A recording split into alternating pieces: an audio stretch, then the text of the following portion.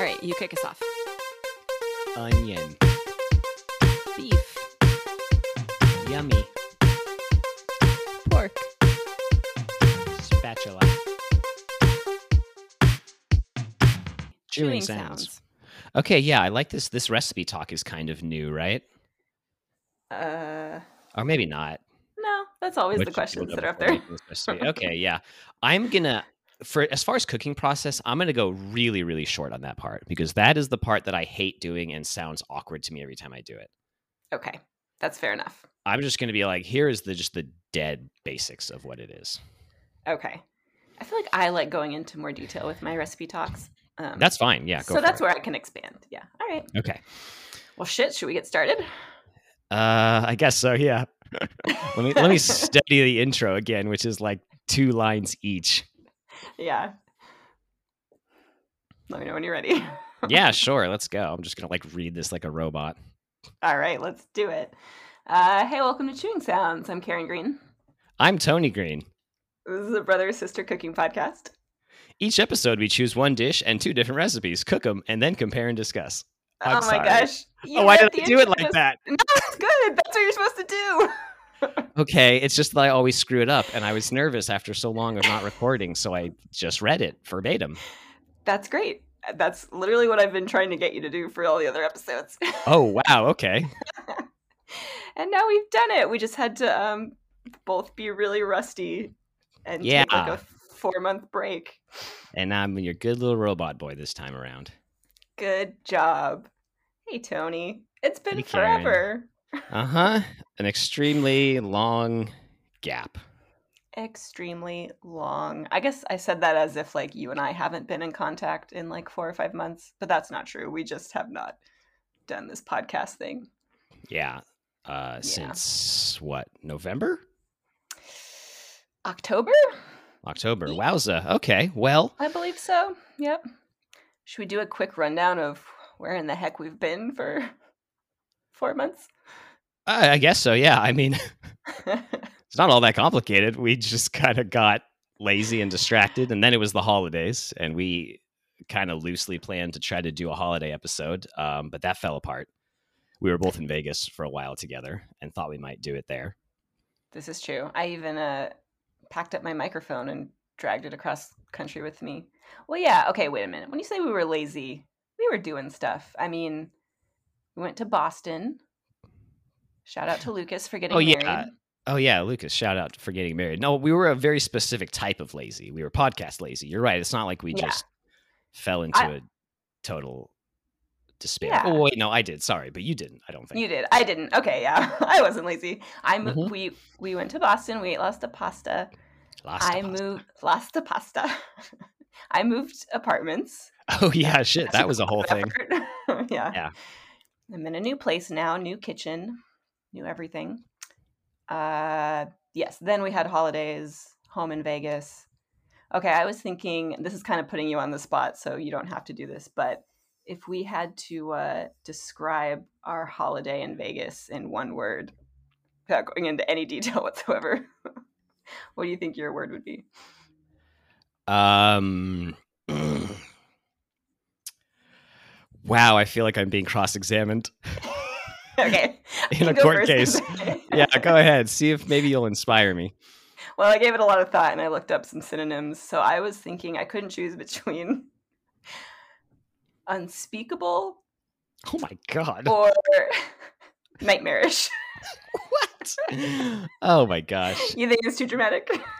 You know what? I would call it a roller coaster. I would be a little more charitable with it. There were ups and downs. There were goods and bads.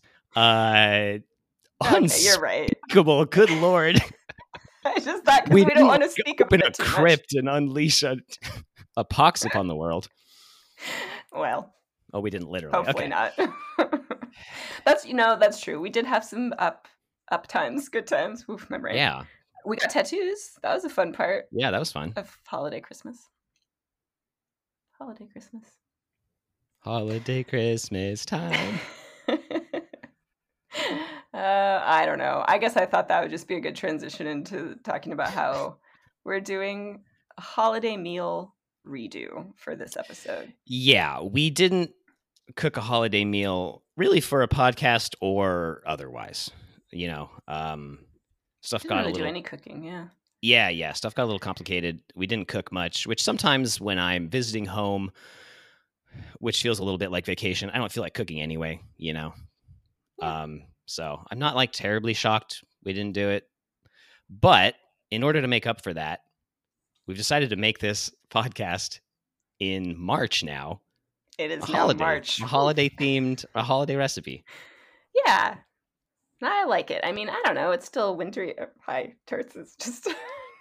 Turts is Karen's cat, by the way, and she is just all up in her face between her and the microphone. She's literally just rubbing her whole body on the microphone at this point. Okay. Yeah. Let's get her off the desk there. Anywho, what were we talking about?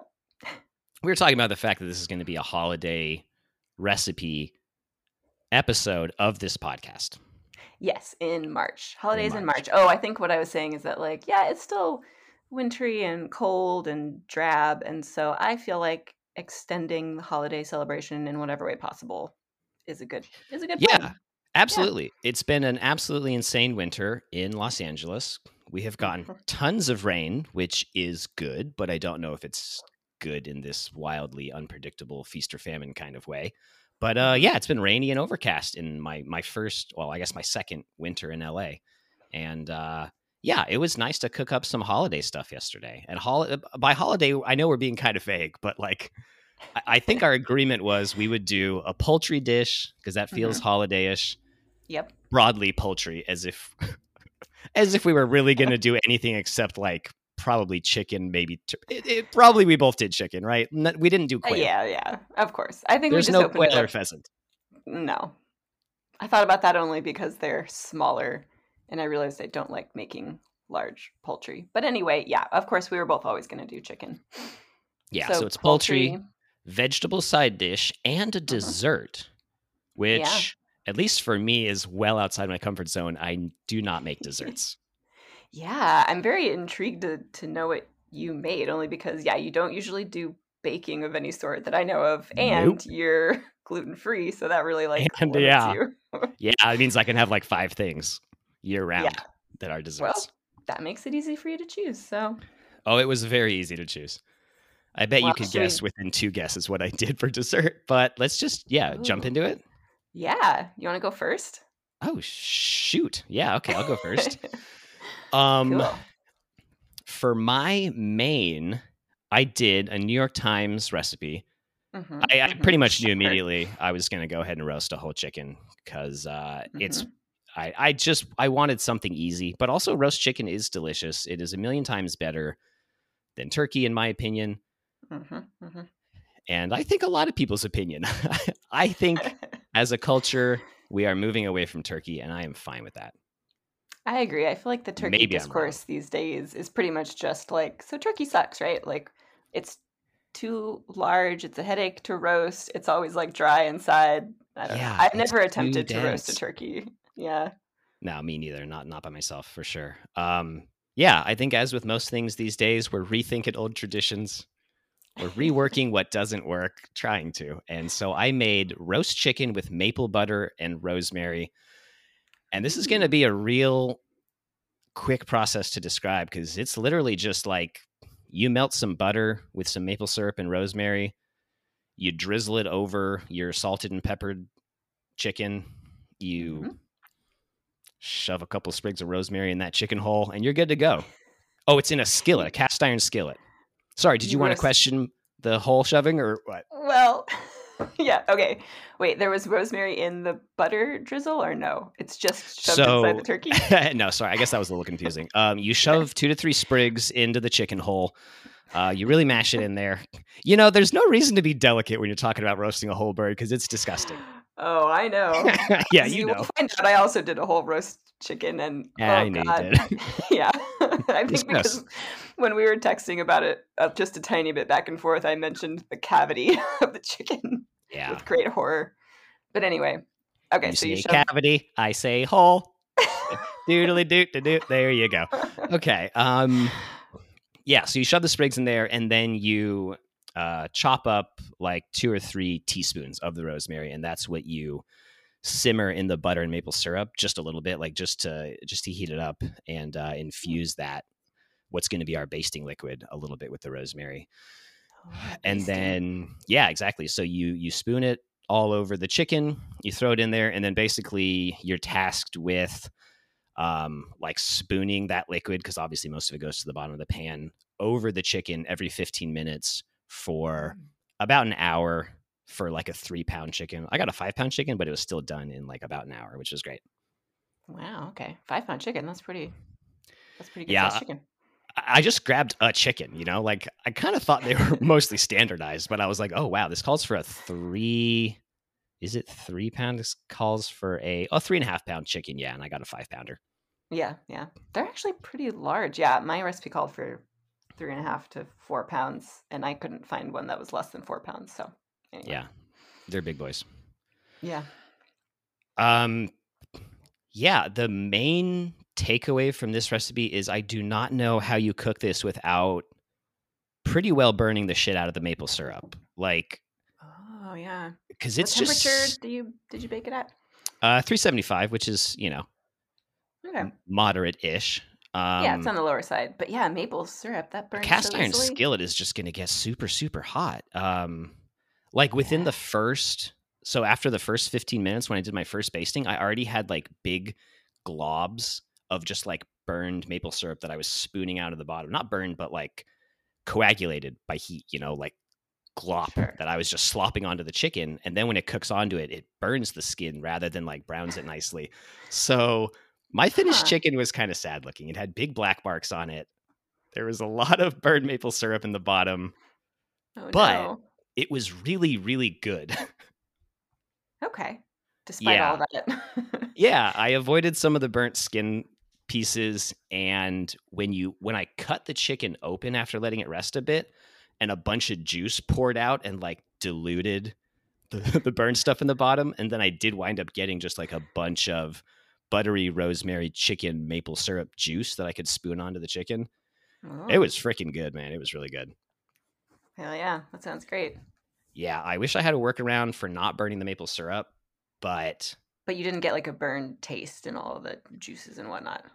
I did a little bit, like there were, as I was spooning, as I was spooning stuff out of the pan at the end onto my, carved chicken pieces, there were like specks of black that I was kind of trying to avoid, but I couldn't really avoid. It didn't ruin it by any means, but I would love to figure out a way to avoid the burning, and then it would be kind of perfect. Oh yeah. Yeah, I wonder if just maybe a non-cast iron, but I don't know what would be not as hot, just a glass. Yeah, non-cast iron might work. I also think maybe liquid in the bottom or like vegetables in the bottom or something, so that there's not so much maple syrup just like in direct contact with the cast iron. But yeah, maybe just like a regular, just like a roasting pan would be better, a ceramic one or whatever. I don't know. Yeah. I'm out of my depth in trying to do it. Yeah. We're just spitballing here. Ooh, I do love roasting vegetables and the juices of the, I almost said turkey. We're not doing turkey. Chicken. Yeah. The poultry. The juices of the poultry. Yeah, I read that in some of the notes on the recipe, was like you should really add vegetables to the bottom, which is something I love to do too, but I wanted to just play it by the books and do it as is. Yeah. Makes sense. Cool. So what was your vegetable? My vegetable was a Serious Eats recipe called roast butternut squash and Brussels sprouts with spiced honey herb dressing. Whoa. And it is exactly that. Wait a minute. What do you Did we do the same recipe? No, did we? We I thought about this possibility. It's possible. I mean, yeah, I feel like we were always going to do more or less like the same recipes for this. But yeah. Oh, I did not think you would wind up on this one. I thought this was a little more obscure, but. Well, okay, I didn't get mine from the same source, so maybe I'm jumping to conclusions here. Okay, but I also did do squash and Brussels sprouts. in like a dressing? Yeah. Oh, shit. Okay, wow. But yes, tell me more. Let's see. Yeah, so my thoughts in choosing this one was, it's kind of like a vegetable and a starchy dish in one, because like I wasn't going to make like mashed potatoes or anything. It was, we just decided on poultry and veggies, but this one has butternut squash, which feels a little heartier than just a veggie side dish. So that's kind of what drew me to it. And I also, I'm so damn sick of Brussels sprouts and roasted squash. I eat so much of this every winter season. Yeah. And I Yeah, you often still don't. went with it. Well, I went with it because I was like, I want to taste a good version again. Because I often just do a very boring version, just a very like, functional version. But this is like a really fancy dressing where it's almost like a chimichurri, where it's like a bunch of chopped cilantro and dill with like lemon juice and olive oil and honey, and then you toast up some spices, some like Ooh. cumin and mustard seeds and black peppercorns, and then grind them and whisk that in. And there's like a jalapeno in it. So I just liked it. It Wow. was like tangy. It was kind of everything the roast chicken wasn't. It's like, complex, and there's some acidity in there, Nice. which I think is essential for Brussels sprouts. The best Brussels Acidity. sprouts I've ever had they all have a really strong, like tangy, acidic component. Okay. I can see that. This is very different actually from my recipe now that we're getting into the nuts and bolts of it. So I am intrigued. It does sound good. It was quite good. It was quite easy. One fun thing is there's a little bit of baking soda mixed in with it. Just a tiny bit, which is supposed to crisp up the Brussels sprout leaves more quickly and also soften the squash a bit. Oh. I apparently did not need help with that because I nearly burned the veggies. I got them out just in time. I think maybe my oven runs a little hot or something, and maybe that's an issue that could have affected the chicken as well. Oh yeah, possibly. Or maybe Yeah. it's just the bottom of your oven gets so hot. Yeah. Could be that too. Could have been too close to the little heat rope at the bottom. Yeah. The flaming heat rope. Yeah, the flaming heat rope. So yeah, it's not a simple recipe, but it was very good. They did come out crispy, the Brussels sprouts. The squash was soft. I don't know. It's pretty much always soft. So wait, do you put the dressing on them before you roast them? No, sorry, it's afterwards. So you roast them Okay. with a little bit of cumin and salt and pepper and olive oil, and then after they're out, or while they're roasting, you mix up your dressing, and then you put the dressing on it. Mm-hmm. I had two slight calamities, which was I bought a serrano pepper to put into it, but I bought just one tiny serrano pepper, which is like, the size of an index finger. And I just lost it at some point. It's just gone. I don't know at what point I lost it, because I swear I remember ringing it up. And then it maybe just like, I was at one of those self-checkout things and it just disappeared between there and my home. Okay. Hopefully it's not just like wedged into your car somewhere or something. Oh, it might be. Yeah, absolutely could be. And I'll never look for it. I thought about that too. I was like, my thought process was, I wonder if I dropped it in my car. Oh, well, I'm not going to go look for it. Yeah. And become a parent at some point. Or not, it's like, I'll be fine either way. It might just become a dried chili and I'll never even notice it. Oh, yeah, true. So I forgot that. I also, my brain just like got, like wires got crossed, and I only wrote down whole cumin to toast and grind, and I didn't write down whole coriander. And I don't know, I can't say that I really missed it, but when I found that out, I had a real FOMO feeling of like, oh God, what is this going to be without the coriander? And I don't know. It was still good. Still fine. Sure. Yeah. I can't even really think what coriander tastes like at the moment, or like what it would add. I mean, coriander is just cilantro, but yeah, in its like dried seed form. Oh, I feel like I can think of what it is, because it's the seed pod that you get in that Hot Yai chicken in Portland, where it's like baked into the breading and you bite into it and you're like, oh, holy shit. Oh, yeah, you get a whole piece. You hated that when you bite into a whole piece of coriander. When you bite into a whole coriander pod. It sucks. I don't know why people do that. It's too intense. I don't know why they did that at Hot Yai, because everything else is like immaculate. Yeah, I really don't understand why they put the whole coriander seeds in there. Grind it up. It's a great flavor, but when you're biting into it, it's like biting into a peppercorn. It's just way too intense, in my opinion. Obviously, people love that place, and it's great. So, what do I know? I kind of want you to do your poultry and sides, and then we'll do dessert together. Does that sound okay? Okay, sure. Just like a meal. Well, okay, let's see. So I also did a whole roasted chicken, but I used the buttermilk marinated roast chicken from Salt, Fat, Acid, Heat. Oh, snaps. Yeah, which just another one of those recipes that I had like heard about enough that it was just kind of wedged in my brain, and I was like, oh, I got to try that out. I had never ever made an entire roast chicken. I mean, I don't even really like cooking meat very much, even though this is a meat heavy podcast. Um, but I will say that I hated every step of the process like so much. Honestly don't even know if I could ever do it again. Like Oh, wow. I I don't know if there's just something like All wrong right, with my walk me through brain. this unspeakable nightmarish process. Oh my gosh, I feel like I'm going to sound like a crazy person cuz okay, I will start off by saying like do you remember I think I was in like high school when I was like vegetarian for 2 years. Oh, yeah, I Is remember this a that. thing? Okay. The thing that made me vegetarian, I swear, this is my memory, is that I saw mom cooking like a whole turkey and I saw just like the innards and like the bloody bits and like the Yeah, bone and cut he waved through. at you. Yeah, I could just see it. I just feel like if a meat still looks too much like the animal, like an entire turkey or an entire chicken, it affects me as if I'm like all I could think when I was holding this like 4 pound chicken was like, this feels like holding a baby.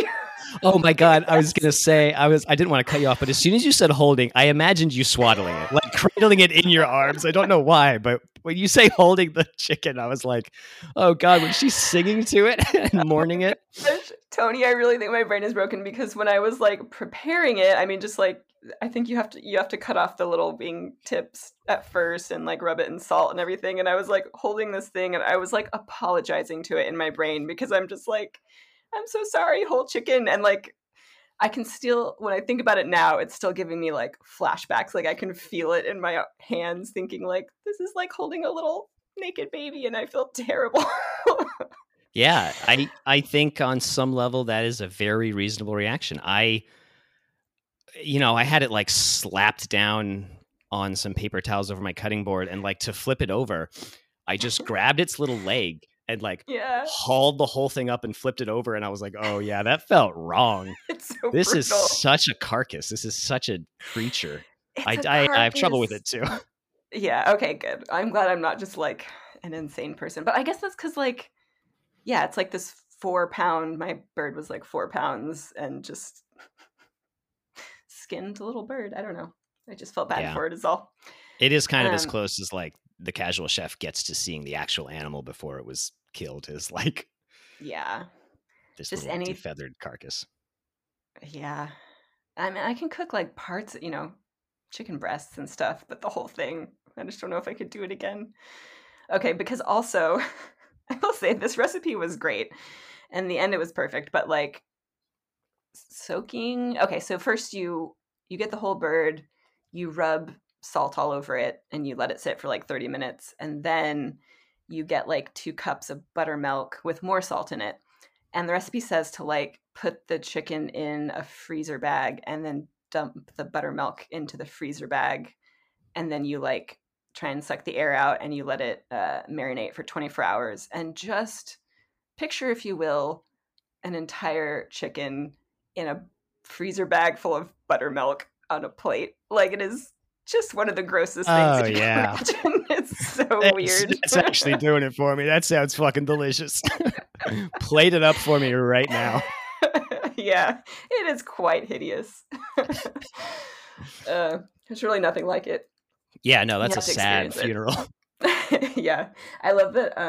The instructions even say, where is it? It's like, so when you put the buttermilk in the freezer bag, seal it, squish the buttermilk all around the chicken, place on a rim plate, and refrigerate. Just squish it all around. Yeah, get in there. Oh man. But anyway, so after all that, after 24 hours, you have to take the entire baby chicken and just try to like scrape off as much buttermilk as you can. The book says to scrape it off without being obsessive, which I appreciated. Try to scrape it off without singing lullabies to it. I know. It's not a baby, it is just a chicken. Even though it kind of feels like holding a baby. Mm-hmm.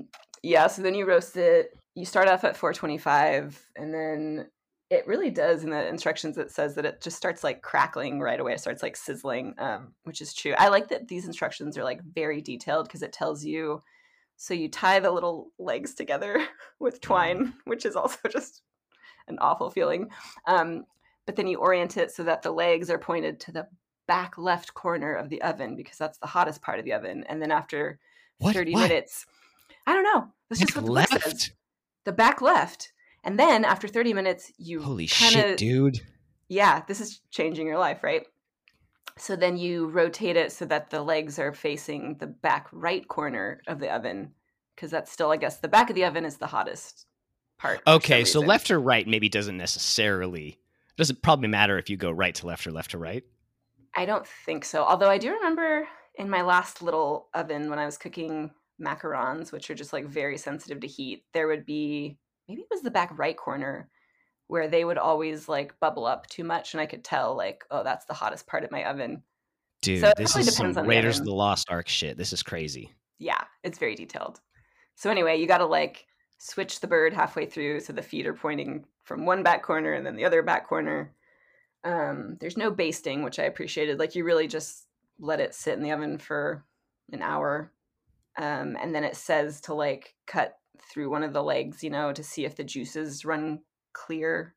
But I just poked it with my little heat thermometer and it was well over 165 or whatever at the end, which is the safe Yeah. poultry temperature. Um, yeah, and it looked freaking perfect, like just golden brown and crispy and like beautiful. Oh wow. Yeah. Um, it was perfect. Like honestly, no notes. I think it's pretty foolproof because like if I could do it perfectly the first try, Yeah. So anyone wait a could. second. It's just salt, pepper, buttermilk?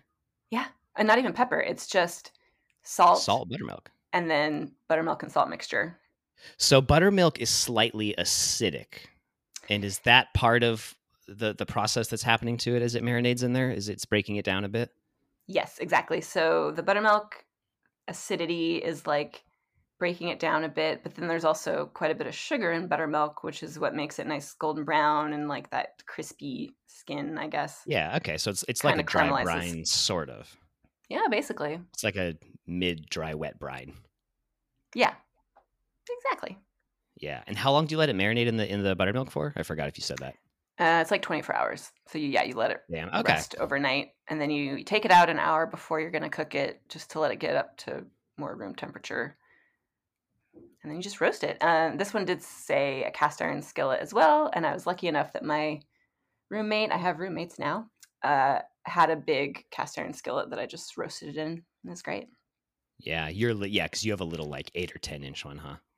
Yeah, it may have fit, but yeah, it says, well, mine's maybe like 9 inch. Yeah, my roommate had a 10-inch one, which is what the recipe calls for. So Gotcha.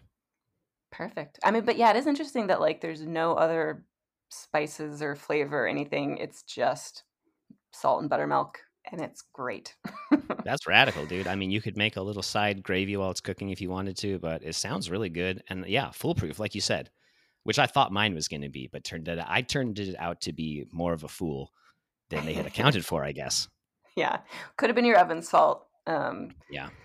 But yeah, Wow. Okay. Cool. So you just carve that bad boy off, and it's just delicious and yeah. moist. Well, yeah, the nice thing was that I let it, rest for a while after I pulled it out of the oven. And then in the meantime, I was making this is where I thought we had made the same recipe, is because also from Salt, Fat, Acid, Heat, I did the roast butternut squash and Brussels sprouts in agrodolce.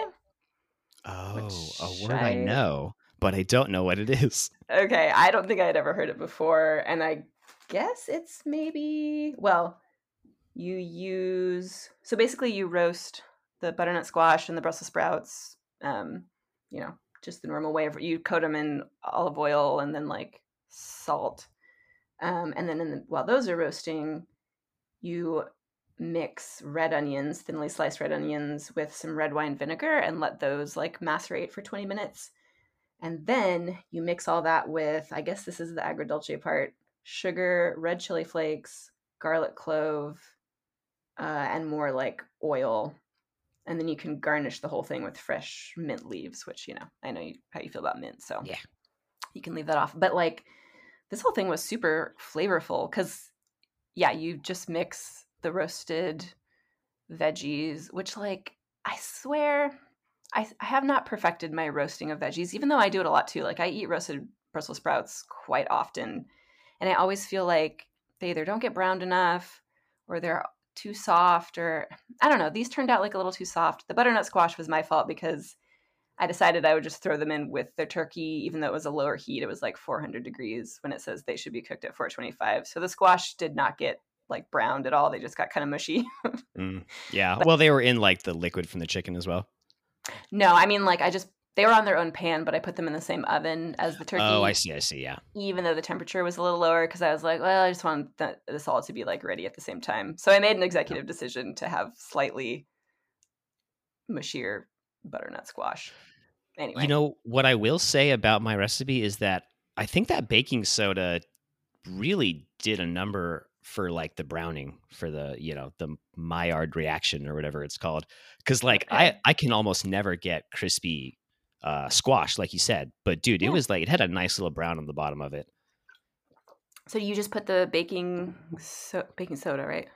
Yeah, baking soda. It was like On it's a first. tiny amount. It's like an Okay. eighth of a teaspoon that you mix in along with your olive oil and whatever else you're dressing, the veggies in before you roast them. Yeah. And yeah, it just helps them brown a little bit. And it really did work really Ooh. well. I mean, I would need to experiment with it a little more to tell how much effect it really had. Yeah.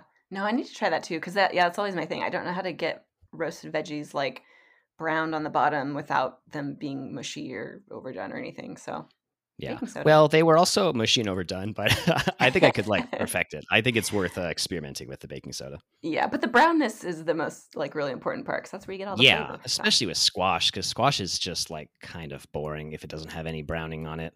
Yeah. And that's always how it turns out for me, which is why I was pretty pleased with this one. Oh, excellent. Well, that is where like this recipe is nice because once you mix all the vegetables with this like sauce and the kind of pickled, just like lightly pickled onions, and then you have like the sweetness of the sugar and then the chili flakes, and like, yeah, it was all just like super good. And it kind of worked. It worked well with the chicken. Like I just kind of ate everything together. Yeah. So yeah. That sounds awesome. I can't say that mine went super well together. They were a little too opposing, maybe. That was my idea, Yeah. but I don't know that there wasn't like a lot of synergy between the maple butter chicken and the the herby, like tangy vegetables. But they were both really good on their own. But yours kind of worked in concert a little more. Yeah, they worked well together. They definitely, in Yeah. the book, there's some other recipe that she says to pair with the roast chicken and everything, but I was like, I'm going to make this squash and butternut and Brussels sprouts because it seemed more holiday-ish. And yeah, Yeah. they were great, other than, figuring out, I guess, just cooking the vegetables at a higher temp or something. Other than that, everything was amazing. And again, pretty foolproof because simple, and I didn't mess anything up too bad, so. Yeah. Okay. Do you want to talk about cleanup and rating for both those dishes, which I forgot to do? Oh, yeah. Sure. Yeah, as far as like, would we make these again? Clean up? How do you feel about yours? I would definitely make them again. I need to figure out what's going on with my oven or my, I don't know, whatever caused the chicken to burn was a real bummer. I need to figure that out, but I guess I would definitely try it again because this recipe has really superlative reviews. People love it, so there's got to be a way around it. Nice. Cleanup, gosh. Kind of depends on how much of a mess you like to make with your whole chicken and how fastidious you are about cleaning up afterwards. Yeah. I might have made this exact joke before, but I swear when our mother cooked raw chicken when we were kids, it was like she treated it like Dexter when he like murdered someone, would just like cover the entire kitchen in like plastic and then like ball everything up and throw it into the ocean. Yeah. She was very, very careful about it. She would bleach everything afterward. We had to fumigate the kitchen after every exactly. We had to move out for a month after every chicken meal. I don't do that. I just use, hot water and soap. I I'm pretty lackadaisical with it, and I've never gotten sick. So things have worked in Yeah. my favor so far. But it was pretty easy. You know, it all just goes into a cast iron. I give it a 4 out of 5 on dishes, which is good. And I guess I'd give it a 4 out of 5 overall, even though I screwed it up a bit. Okay. Yeah. Because it seems like a screw up that you could fix. You kind of know what you would do differently next time. Yeah, and even after But screwing it's up, still it was productive. good. So yeah, there you go. Yeah, man, I love it. Yeah, as far as would I make this recipe again? If somebody else Doesn't wants sound to like make, it. I hate handling a whole chicken. I hate putting it in a bag with milk. So gross. And then you have to like dump the bag of buttermilk and chicken juices like into the sink afterwards. Ugh. It's Yeah, just that's pretty horrendous. rough. If somebody else wants to make this recipe, I highly recommend it, and I will definitely partake. The vegetables I will 100% make again because that sauce was super good and easy. I actually just want to so I had leftover onions after all this because you only it says to put like half of the onion and marinade mix on the vegetables and then like add more to taste. And I was just using those pickled onions and on like everything for like a week after. I put them on pizza. So I just Yeah. feel like I just want to have those like all the time on hand. Cleanup was fine. I mean, it's a little, yeah, it is kind of like the raw poultry cleanup, which I don't like bleach stuff either. I mean, I make sure I'm not like using the same knives and dishes as that I did on raw chicken on like anything else, Yeah, sure. But other than Sequestered. that, We do that as well. yeah, you sequestered a little bit, and then I just washed stuff with soap and water, so it's fine. Yeah. I don't think I would make the vegetables again. They were good, Mm. but like I said, it's a little bit like a chimichurri, which means a lot of washing and rinsing and chopping herbs, cilantro and dill, which is just a lot of damn work. And it always takes me a long time. I'm a pretty fast chopper with that kind of stuff, but like just the picking of the leaves and the it's just too much prep for me. It tasted pretty good. It turned out really well, but I wind up just using a lot of dishes for all this stuff too. And it's a little more laborious than I would want. Okay. More of a special occasion recipe. And maybe even then you're Yeah. like, okay. Have you I would try tried, something else. because I do know it does take you a while to chop up like herbs and stuff. Have you ever used any of those tricks where, I'll see videos of people with herbs like pull them through holes on a what's the word I'm looking for? Colander or something to like Oh, yeah. Okay. pull the leaves Yeah. off faster. Do you ever do that? I always feel like No, but I know what you're talking about. Yeah. I always feel like putting the little stems into the holes takes just as much time to like pull them through as like chopping it all. I don't know. I've seen specialized little tools that are literally just like plastic things with holes that you pull herbs through. And yeah, it doesn't seem like it cuts off that much time. It's just laborious when you have to, and I wasn't being that careful. I kept like a lot of the cilantro stems. It says to like keep the tender stems. So it's like you just take the big ones off. But I don't know. And you're also like toasting and grinding herbs in a, or not herbs, like the spices, like the whole spices in a mortar and pestle. So it's just a classic Serious Eats recipe where there's like 10 steps and like it did turn out good, but I probably wouldn't do it again. Yeah, totally. That does remind me that for the marinade or the sauce for the vegetables, it tells you to like cut up or to like fine chop garlic or to like mash it. And I use my mortar and pestle for that, mostly because my mortar and pestle is still new and like I just want to use it for stuff. So that was pretty fun. Yeah. But I did have to wash that as well. Yeah. I like grinding up spices in there because it's really easy. Yeah. Also, I already told you this, but I'm so excited for I've been looking for a full-size food processor and I found one for $10 at a thrift store that works. Oh man, you did tell me about this. I still can't believe it works. I know, I'm so excited. I made the guy at the counter because it was like a little thrift store and there was no one else there. So I was like, can you plug this in and see if it works? And we did. And I was just like, are you sure this is $10? I can't believe it. So anyway, I'm very excited for that. Yeah, you got to assume it's like haunted or something, right? Oh, yeah. I thought I was just going to like clunk a few times and then explode or something. But no. Or start bleeding or something. Yeah. It works. It doesn't smell funny. I washed it thoroughly. It's beautiful, man. So, yeah. What a success story. I know. I'm so excited. All right, enough with all this bullshit. Let's talk dessert. Dessert. Okay, should I try and guess what you made? Because I honestly have no idea. Oh, okay. Well, you won't be surprised when you find out, but I thought maybe you might have a guess. Go ahead. Give me a couple guesses. Gluten-free. Why am I just like literally the only thing I can think is like macaron, and I know you didn't make that, so. It's just because you can't think of any gluten-free desserts. I will tell you, this is a naturally gluten-free dessert. I did not have to go out of my way. I know, that's why, but I'm just blanking because all of my favorite desserts are full of gluten. So yeah, wow. What did you make? Tell me. Can't even imagine how other people live. I can't imagine. It's a little known dish called creme brulee.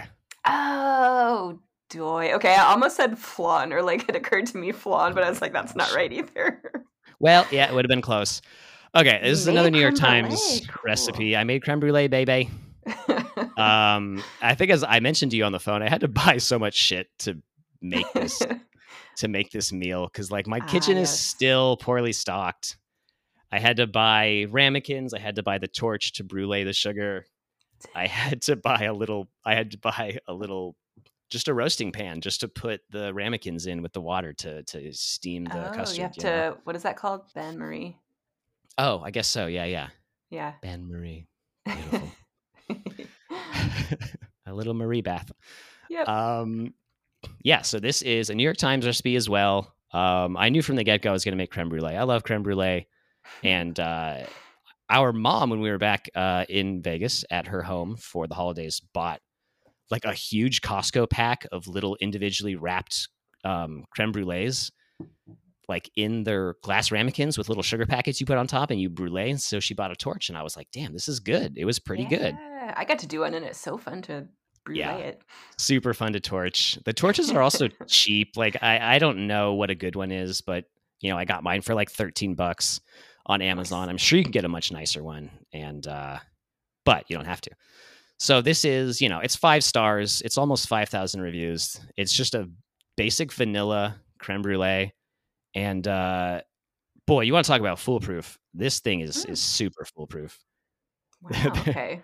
There's literally like there's notes on here from people who are like, I'm 12 and I made this for my class and everybody loved it. It's just like it's so easy. I was a wizard. It was wonderful. Yeah. Like it's I just had no idea it was this simple, really. Like it's just Dude, this is blowing my mind. I just thought it was like one of those super fancy French desserts that us mortals couldn't even attempt. They want you to think that. Those French. Those frickin' French. So it's just, I got heavy cream. I got a vanilla bean, which, by the way, you want to guess how much a single vanilla bean costs? Oh, God. It's got to be like $4? $8. Shut up. A single vanilla bean? A single vanilla bean. It's a whole pod, you know. Oh, my God. God. But, man, it came in a little plastic tube. When I uncorked that thing and smelled it, dude, holy crap. It smells so good. Yeah. And you have to get the vanilla bean for this. Like I cannot fathom using vanilla extract for something like this because, you know, like I said, it's easy. The only flavor, right? It's like it's just vanilla and custard. Sugar. Yeah. Yeah. So you do a little bit of salt, your vanilla bean with the cream. You just heat it a little bit, basically to steep the vanilla into the cream. You beat your egg yolks with your sugar, 5 egg yolks, half cup of sugar. I cut this in half, by the way, because I did not need to make 4 of them for one person. And I didn't want to buy 4 ramekins either. So you get your cream, you beat up your eggs and sugar. You kind of mix them, like a little bit of cream into the yolk just to like liquefy it a little bit more, mix it back into the cream, pour it into your ramekin. Do you separate the egg yolks or no, you use the whole thing? Oh, no, yeah, egg yolks, just the yolks. Just the yolks, okay. Yeah. So that was fun. I don't know that I've ever even done that for a recipe. That is, I do like, because I've done custard before with, just egg yolks. And that is it's fun. You know, I just mimicked what I have seen on Great British Bake Off. I just broke it in half and transferred the yolk back and forth between the 2 shell halves until there was no more white. It was great. It is really fun. Do you remember that? You're like such a pro. Yeah, Mom has a little plastic like yolk separator. Yes, the yellow thing. Yeah, and you put the whole egg in there. Yeah, you just crack it, and it only has enough. I don't know how to describe it. It's like a suspended little cup within this thing so it only captures the yolk and the white Yeah, stuff. so there's a Yeah. little circular part, and then it's connected by little plastic prongs to a larger circle. And so as the egg falls through it, the white goes through the holes in the side of the little cup, and the yolk just falls right onto this little platform, and then you've got just the yolk. I forgot about that. That's crazy. It's so wonderful. Like, I think I just thought of that because I think when I saw it at home or like when I was a kid, I was like, what the heck is this thing? And now that I've actually separated yolks, I'm like, that thing is brilliant. And I've never seen that anywhere else except Mom's kitchen. So yeah, I feel like it's from like the 70s too. It's just like an old kitchen staple that people used to use. I know. It's also brilliant because it has a little hook that you can just put it over bowls and it'll like stay in place. You know what I mean? Wow, I like never everything thought about that right. tool is just perfection, and it's so well designed. Yeah. Damn, anyway. That's true. They really perfected it. Yeah, they got it in one. Yeah. So yeah, once you've got your everything all mixed together, you pour it into your ramekins. You put those into a baking dish. Pour boiling water into the baking dish. Your bain marie.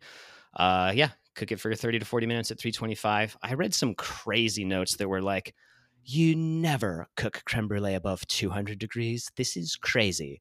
But like, I cross-checked it with other recipes, and they were all like, yeah, dude, 325. And it... Sure. 200. I know. For like an hour and a half, 2 hours, I don't even know. But yeah, it was done in like 35 minutes. Awesome. A little hard to tell when it's done, because they tell you like it can't be liquid in the middle, but it has to wobble. Yeah. And I could swear when I poked it, it seemed liquidy in the middle. But my man Serious Eats came through with the temperature to check it at, which I love about them. They very often will give you like a temperature to check things that are not meat, to like fail safe them. So they said it was like 170 to 180 Fahrenheit, in the middle of your custard is what you're looking for. I was about to put it back in when I found that, and then I tested it, and they were like at 175, so I took them out. Perfect. You refrigerate them for a few hours. Throw the sugar on there, brulee it. Karen, just like that. This creme brulee, dude, holy shit. Oh my gosh. It's like one of the best things I've ever eaten. I seriously quivered when I had it. It was like, I was like, a shiver went down your spine. Yeah. It was, oh my God, it's so, so, so good. Wow. You're going to become a dessert person again. This is going to be like when I got on a crepe kick and I would make crepes with Nutella and banana for like months at a time. It's like the only dessert I would have. Oh, man. Dude, it is really life-changingly good. That vanilla bean is just doing so much work in there. Oh, I was like, I tried it and I was like, oh my God, did I do something wrong? Like, morally? Or like, did I use... too good. Yeah, was I not supposed to use heavy whipping cream? Was I supposed to use something else? This is almost too rich and delicious. Because I also don't have like a strong sweet tooth. Like I like, coffee flavored desserts and like dark chocolate and stuff. Things that are just straight up sweet. I don't crave that much anymore, but holy Lord. Wow. This was a game changer, man. Yeah, I've never seen you so enthusiastic about a dessert. Well, not in a long, long time. That's very exciting. I like creme brulee, and I'm sure I've had it this good before, but it was like I was having it for the first time. It was just amazing. Yeah, wonderful. I think it maybe just speaks to the fact that there's so many bad and half-assed desserts out there. And especially these ones that like you never really make at home. You don't really realize sometimes like how good they can be. Yeah. All right. Well, no more grocery store creme brulee for you. Hell no. Well, maybe. Yeah, in a pinch. So yeah, 5 out of 5 everything, 6 out of 5, 10 out of 5. This stuff's amazing. Oh man, that's great. Yeah, I need to find like a black market vanilla bean dealer though, because I cannot pay $8 a pop for these mother effers. Oh my gosh, I was just thinking like, where would you find more reasonably priced vanilla beans? Maybe at like a Mexican grocery store. Maybe like an international place. Yeah. I don't know, because I bought it at like Sprouts, which is kind of expensive. Oof. Plus everything's just expensive right now, but yeah. All right, beat that. That was very exciting. Oh man, I feel like mine is going to be kind of lackluster at the moment. But I think when we were, I don't know if we actually decided this, but for whatever reason, I was thinking with making dessert that I wanted it to just be like single serving. Um, I don't know, because it was just a one person solo holiday dinner. But I decided to make a chocolate mug cake, mostly based on the fact that like this is something that I used to make in college all the time. I think probably because I had like some unhealthy diet culture in my brain where I was just like, oh, I can't ever have like keep desserts around the house because then I'll eat them, or like I can't have big Yeah. desserts. You have to have whatever. a Skinny-licious mugged chocolate dessert. Oh my gosh, yeah, it was probably called like a skinny bitch chocolate cake or something. um, but no, I remember making this in college. Well, the other thing is that like you have to make this with a microwave, and I haven't had a microwave in like 10 years. And now that Yeah. now that I've moved and I finally have a microwave again, I was like, I gotta make this cake because I remember making it in college. And you just take obviously like small amounts of everything and you mix it up in a coffee mug and put it in the microwave. And I definitely remember putting just like a glob of Nutella in mine when I made them in college. So it would just be Yeah. what's that called when you have something like runny in the Molten center? inside of a cake? It's kind of like a molten little Yeah. chocolate Dangerous? mug cake. No, what's the term? Lava? Yeah, Like a kind of like a lava lava cake. Yeah. Anyway, so obviously I don't remember what recipe I actually used back in college. So I just used the New York Times, and they have exactly one chocolate mug cake recipe. And the like description is like, there's 100 million results for chocolate mug cake, but this one is the best. And it's definitely different than the one I made in college, because I don't think the one I made in college used an egg, but this one is butter, egg, vanilla extract, granulated sugar, cocoa powder, salt, and then you can add chocolate chips, optional. Wait, there's no flour in it? There's no flour, which I It's also kind of like think, a custard then. yeah, so this is my thing. I remember the one I made in college. I think it did have flour, and I don't think it had an egg. And I remember it being a little bit more dense and sort of brownie consistency. So this one, Okay. the New York Times one, I found it to be just slightly rubbery. Like, not that, I mean, it was still delicious, but it's more airy, but then also slightly rubbery. I don't know how to describe it. I mean, that Um, kind of makes sense because you're microwaving an egg. yeah, I guess so. You kind of made the dirtbag version of my dessert. I guess You so. microwaved some custard, motherfucker, and I made it. I Bon Yeah, Maried mine that's and exactly steeped what a I real did. vanilla bean into it. Well, you know what? It only took me like 3 minutes to make this thing. So, Yeah, all right. As easy as mine was, it did take quite a while.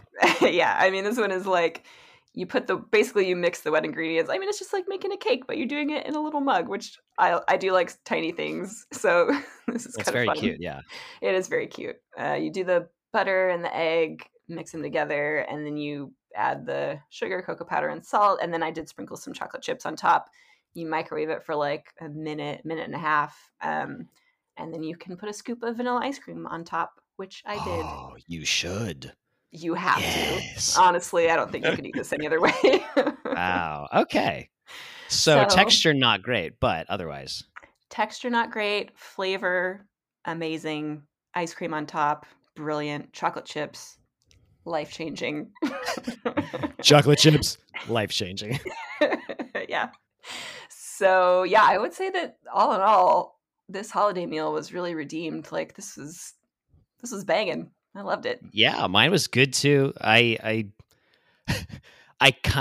theme of mine seemed to be burning things because like using the brand new Brûlée torch. Yeah. This one has like intensity settings for the flame, which I wasn't used to. That thing comes out galloping. I burnt the shit out of the sugar in just one corner, but the rest of it was good. But I It is a kind tiny of blowtorch burned that you're every using. dish. Yeah. Yeah. Like I burned the vegetables a little bit, burned the chicken a lot, burned the creme brulee a little bit. So yeah, I was I just my imagine smoke you detector definitely does not work in this apartment. I just imagine you going around your apartment just kind of like seeing what you can torch just a little bit. Like, Yeah. can I torch this Just thing? melting my blinds a little bit in one corner. Just a tiny little bit just to test it. It's very tempting, yeah, for sure. But yes, you should get a working smoke detector. Yeah, absolutely. I don't know what Okay. the ornamental one on my wall is, but I do not think it works. Because it was Just like decorative. a fucking sauna in here with smoke. Oh, man. Good stuff. You and I were talking in a kind of our pre-record about how we both feel a little bit like garbage today. Like you drank some wine. I drank a little bit of wine, which I don't usually do alone at home, but it was a fancy meal. So I was like, sure. But I'm thinking actually that what I'm feeling is like a creme brulee hangover. Like, you did all your stuff last night. Yeah. Oh, yeah. Sorry, I did everything last night. I forgot to mention. But like when you do psychedelics, it depletes your body of like serotonin, I think. So you feel awful the next day. Sure. That's what I feel like the creme brulee did to my body. I don't have any chemicals. Yeah, that I have no more like happy chemicals in my body after eating the creme brulee last night. Wow, that is both a little sad and also very high praise for this creme brulee. Like, it's basically a drug. I mean, I was very tired and hungry too when I ate last night, so it boosted things a little bit. But dude, it was so good. Nice, man. Go us. So next holiday, what are we gonna make? We're gonna have to like combine all these things. I don't know. We'll have to figure it out. We got a lot of good options. We've got some good starters to use or to modify slightly. I don't know. Yeah. Karen, it's time for Tony's Quiz Corner, but are you ready? Quiz Corner! I am ready, despite my brain feeling a little bit mushy because I did have some wines last night. Yeah. I also, sorry, off topic, but I did watch Triangle of Sadness, and when we were talking about fine dining, there's a scene with fine dining. So the whole story takes place on like this very fancy cruise, like on a yacht. Yeah. And at one point they hit turbulence while they're like having all these like fine dining dishes. And it is kind of brilliant. Anyway, also kind of hard to watch. Okay. Just gonna say that. All right. No spoilers for Triangle of Sadness. No spoilers, but it's a pretty fun movie. So everyone watch it and then report back on the fine dining scene. Radical. Okay, sweet. You're getting all sorts of recommendations on this podcast today. I got 4 months of recommendations just built up. Like. Oh, yeah. Wow. Yeah. Okay. Anyway, I'm so ready for Tony's Quiz Corner. All right. I'm going to take you on a tour of the world's holiday foods, Karen. Cool. It's going to be great. I'm excited. Let's tarry no further. Let's get into it. Question number 1. Yes. In England, what food and drink pairing are traditionally left for Santa or Father Christmas, as they call him? A, spotted dick in a pint of ale. Oh, shut up.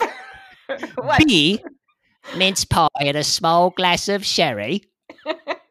Okay. C, kidney pudding and a snifter of bean juice. I can't pay attention to anything you're saying. Do a Cockney accent. D, jellied eels in a mug of warm cream. Jesus. I can't understand. Those were the terrible. Next one, like Queen Elizabeth. I have to start back from the beginning because I only have 4. Spotted dick and a pint of ale. Is that Queen Elizabeth? That was terrible. That was pretty good. Oh, thank you. Okay. All right, I'll say them again without my shitty accents. Okay. A, spotted dick and a pint of ale. Mm-hmm. B, mince pie and a small glass of sherry. Mm-hmm. C, kidney pudding and a snifter of bean juice, which is the juice that beans cook in. No. Or D, jellied eels in a mug of warm cream. That one I can't say without the accent. Jellied eels? Jellied eels. Oh, that's a real food. God. That's a real food. I didn't make it up. They eat it there. Jellied eels and a mug of warm cream. Are they trying to kill Santa? Are they anti-Santa Claus? Which of these dishes are they cursing Father Christmas with having to consume? Boy, I'm really stuck because I was going to choose the one that didn't include booze, but I guess it is the UK, so maybe the one with the sherry? What was that one again? B, mince pie and a small glass of sherry. All right, I'm going to go with that one. You got it. I got it! You nailed it. Yes. Minced pie. What is spotted dick? Is that a real thing? It does sound like a real UK dish. Spotted dick is, what is it? It's like one of their like dessert pudding things with custard on top, but I can never remember what it is either because it could easily be like blood pudding and beans or whatever, you know? Yeah. So wait, it's that title doesn't tell me anything. Yeah, it's a dessert. Oh, why? Why would you name it that? The British are bad at naming things. I'm just going to say it. Yeah. They're good at naming some things and not others. Yeah, that's a nothing statement, but yeah. Yeah, I'm sure All there's right. some story on the Wait, title, but mince pie, that's also a sweet dish, right? well, Or mince I'm thinking mince pie. meat. Yeah, I think mince pie started out as like being a mince meat pie, but now more broadly it refers to just like a short crust pie or something. I think. Like, yeah, I think it can be sweet, maybe or savory. Okay. Ugh, God, I don't know. Maybe it is all meat. This is why I I said don't the British remember. are bad at naming it. But no, mince meat pie is not actually meat, right? It's like sweet. We learned this on the baking show. Oh my gosh, I'm gonna have to freaking look this up now. We All right, have let to. me click. Let me click on my link. I got Okay. my link references here, just in case you had follow up questions. You're such a little curious, George. Yeah, it's mince meat is one word, and I'm pretty sure it's like raisins and stuff, which they also don't call raisins. Okay, according to the BBC Glossary of Food Terms, mince pies once contained meat, thus the common term mince meat. However, today mince pies hold a spicy preserve of dried and candied fruit like apples, prunes, currants, and raisins that are steeped in brandy or rum. Okay, yeah, there you go. So, okay. So it is sweet. It's a sweet pie. So they're giving Santa mincemeat soaked in brandy and rum and a little bit of sherry, and then he's going to be plastered No, by the time it's he gets not to the last. meat. It's not meat soaked in rum. No, I know. Sorry. It's the fruit. Fruit soaked in rum. I didn't Yeah. mean it was meat. We just established that. Okay, My brain's not sorry. that mushy. I don't know why I thought you literally thought it was meat again. Okay. But no, you nailed that one. Thanks, Governor. Okay. Number 2. Loosely based on Southern Italian tradition, many Italian Americans celebrate Christmas Eve with which of the following numerically significant meals? A. The night of the 9 cannoli. B. Now you don't know which one's fake, so don't laugh. B. The vigil of 5 sauces. C. The feast of the 7 fishes. Or D. The day of the 12 apostles. Apostles. Wink. like apostles. You get it? Like apostles. Yeah, that's pretty good. The 12 apostles. Well, I know it's not that one. Well, I don't know. Maybe they're having fun. I can't really imagine having 7 fishes. That just seems like a lot of fishes. What was the first one again? The night of the 9 cannoli. I laughed at that one, but it does sound delicious. Mm-hmm. I'm going to go with the second one, the 5 sauces. The vigil of 5 sauces? Yeah. It's the feast of the 7 fishes. No way, really? Absolutely, yeah. This is based on old, like, Roman Catholic tradition of fasting on Christmas Eve, which apparently fasting to them just meant not eating meat products. Mm-hmm. So a lot of Italians, or like Roman Catholics of the time, ate fish. So fish has become associated very much for Italians and Italian Americans with Christmas Eve.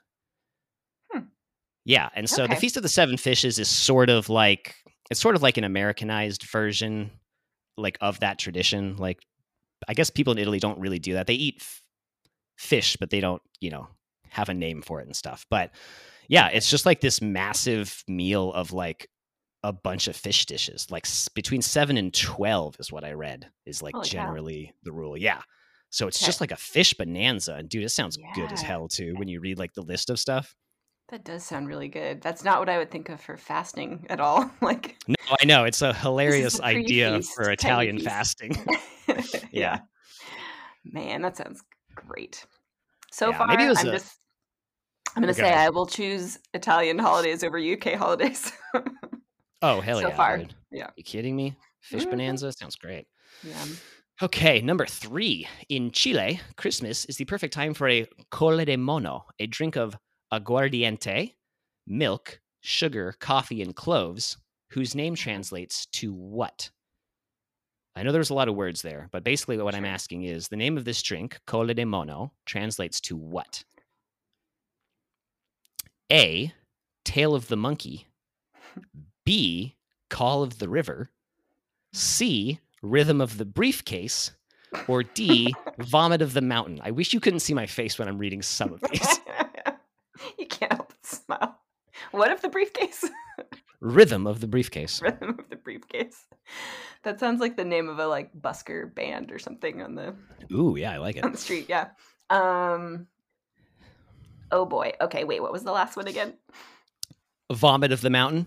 No. That's the one you wanted to hear again? No, it's only because I was still laughing at the briefcase one that I didn't hear it. Okay. Okay, I'm gonna go with the second one. Call of the River. Yeah. Damn, I got you at that one too. It's Tail of the Monkey. Dang it. Mono is monkey. Apparently, Cola is tail. I really got to remember that a lot of these, I feel like you choose them because the real answer is very funny. Yeah. I like to build a world around that where one or two is less ridiculous and one or two is more ridiculous. Exactly. Which is why it's hard. You have like a goofy starting point and then they kind of go in either direction of goofiness. So that's the ideal setup. They don't always skew to that, but yeah. Why is this called Tail of the Monkey, or do you know?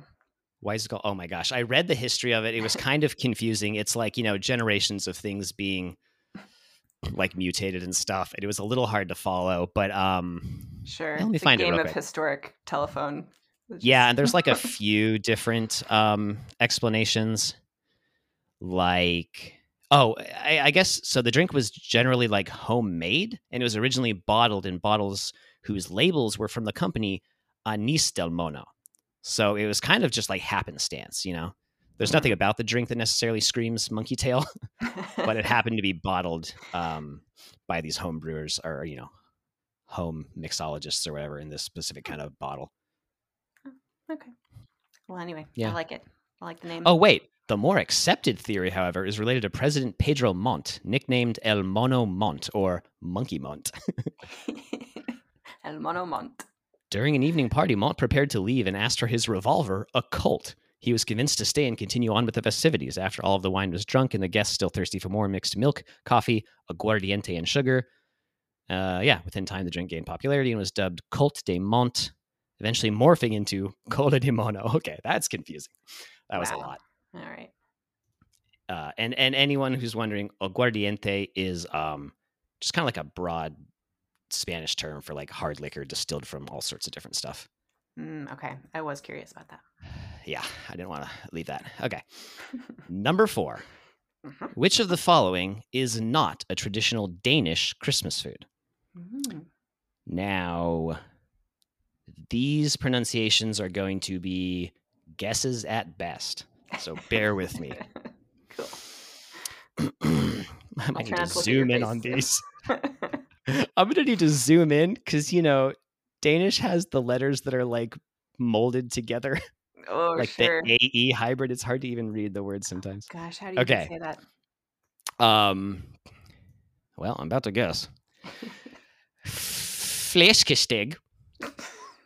That's A. A is flæskesteg. Flæskesteg. B is æbleskiver. Æbleskiver. Oh, I do know what that Remember, is. which of the following is not a traditional Danish Christmas food? I thought you might know that one. C. Julebryg. Julebryg. Julebryg. These are really fun. Or D. Mads Mikkelsen. It's that one, right? Did you just You're trying not to laugh. Yeah, Mads Mikkelsen is actually a Danish actor. Yeah. He was in Casino Royale and Hannibal. I do like that you tried to put some flavor on it, though, so I wouldn't notice. Tried to really smush it up so you wouldn't know. You really Danishified it. Yeah. That's wonderful. Do you want to play a little sub game where you guess what each of these is? Each of the first 3?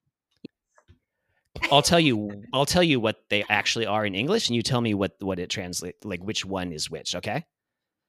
I think I understand. Okay, so fried balls of batter, usually filled with jelly. And then sorry, you're right about that. Yeah. No, you can go ahead since I know you knew that one. So well, the other 2 are Thanksgiving when I went to our cousin's husband's family's home. Whoa, really? Yeah, they made æbleskivers for that breakfast. Rules. It was great.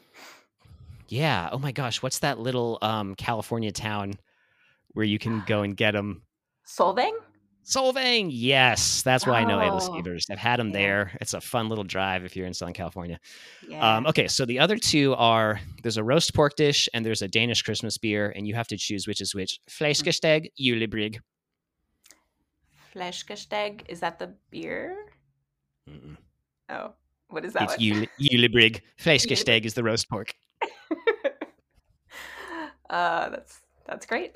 Those are so Yeah, fun. fun stuff. Yeah, this is a tough quiz, I got to admit. Not a lot to go on with some of these answers. Okay. Which of the following, number 5, which of the following fried Hanukkah dishes sounds most delicious to me? You may ask me one yes or no question for each. I do not know how this is going to work, but let's give it a shot. Okay. This is really my quizzing my knowledge of you and your preferences. Yeah. Okay. I know. It's what I like to do. It's my quiz. It's about me. A, I will tell you the country of origin or where it's eaten most, and I will tell you the name of the dish. Kibbut Yatkin, eaten mostly by Jews in Syria. Kibbut Yatkin, that's A. B is Gulab Jamun, which is typically eaten in India by Jewish people celebrating Hanukkah. C is Cassola, eaten in Italy. D, Sufganiya, popular in Israel by way of Polish Jews. It was introduced, I believe, by Polish Jewish people. I don't know why I have trouble saying the word Jews. That is a joke in 30 Rock where they're like, are you allowed to call Jewish people Jews? And I don't know why it sounds odd. No, I understand. It's I guess completely fine and a normal way to describe something. Yeah, but it has been used by people. That's the sad thing about it is, yeah, it's like when you say it, the taste you're left with in your mouth is like when people use it hatefully. So anyway. Yeah, sounds hateful. Okay. So I am trying to guess which one sounds best to you based solely on the name of these dishes. Yep. And you can ask me a yes or no question. I honestly don't know if this is a functional question or not, but oh, gosh. Go ahead. What do you got? Or you can just take a stab at it. I mean, yeah, the only one I can really remember is the cassoulet one. Oh, cassola. Yeah, Italy. Cassola? It sounds like cassoulet, which is a thing that I feel like I learned that word from you. So that's why that's it. That's all I got. That's all I'm going on. All right. You're going for that one. You know what? That's a pretty good guess. And this is definitely second. This is definitely number 2. Cassola is a ricotta cheese latke, somewhat similar to cheesecake. But the one that sounds best has got to be Sufganiya, which is the Israeli one that the Polish people introduced, which is a round donut injected with jam or custard. Yum. Yeah. That does sound best. Yeah, you're right. Kibbut Yatkin from Syria is latke-like patties made from pumpkin and bulgur wheat. And Gulab Jamun is this is an Indian dessert that you find outside of Hanukkah plenty. Like you find this in Indian restaurants. It's fried dough balls soaked in sweet syrup. Ooh, man, and I've had it, and I'm not a fan. Oh, okay. Well, good to know.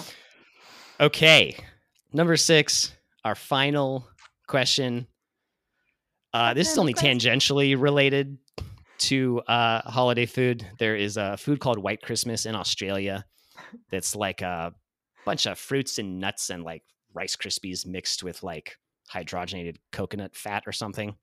Okay. And so this question is... I don't know a lot about Australian food, I'm just realizing. It sounds like a weird mashup of UK food and Rice Krispies.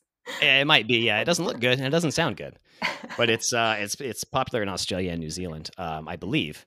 So, what are Rice Krispies cereal known as in Australia and New Zealand? Oh, I do love Australian slang, though. Yeah, I'm about to do this in the accent too. I'm just trying to prep it. Oh, crikey! A, rice bubbles. Rice bubbles. Okay. B, crispy nibblers. Crispy nibblers. C, pot pebbles. Pot pebbles. Okay. D, bitty bungle boppers. No. Or E, kitschy wobble cobble doozlers. Damn, I wish I got that in one take. That honestly sounds like it could be the right answer because Australian slang is nutso. I know, that's why I had so much fun with this one. Oh my gosh, that's so wonderful. Okay, what were the first two again?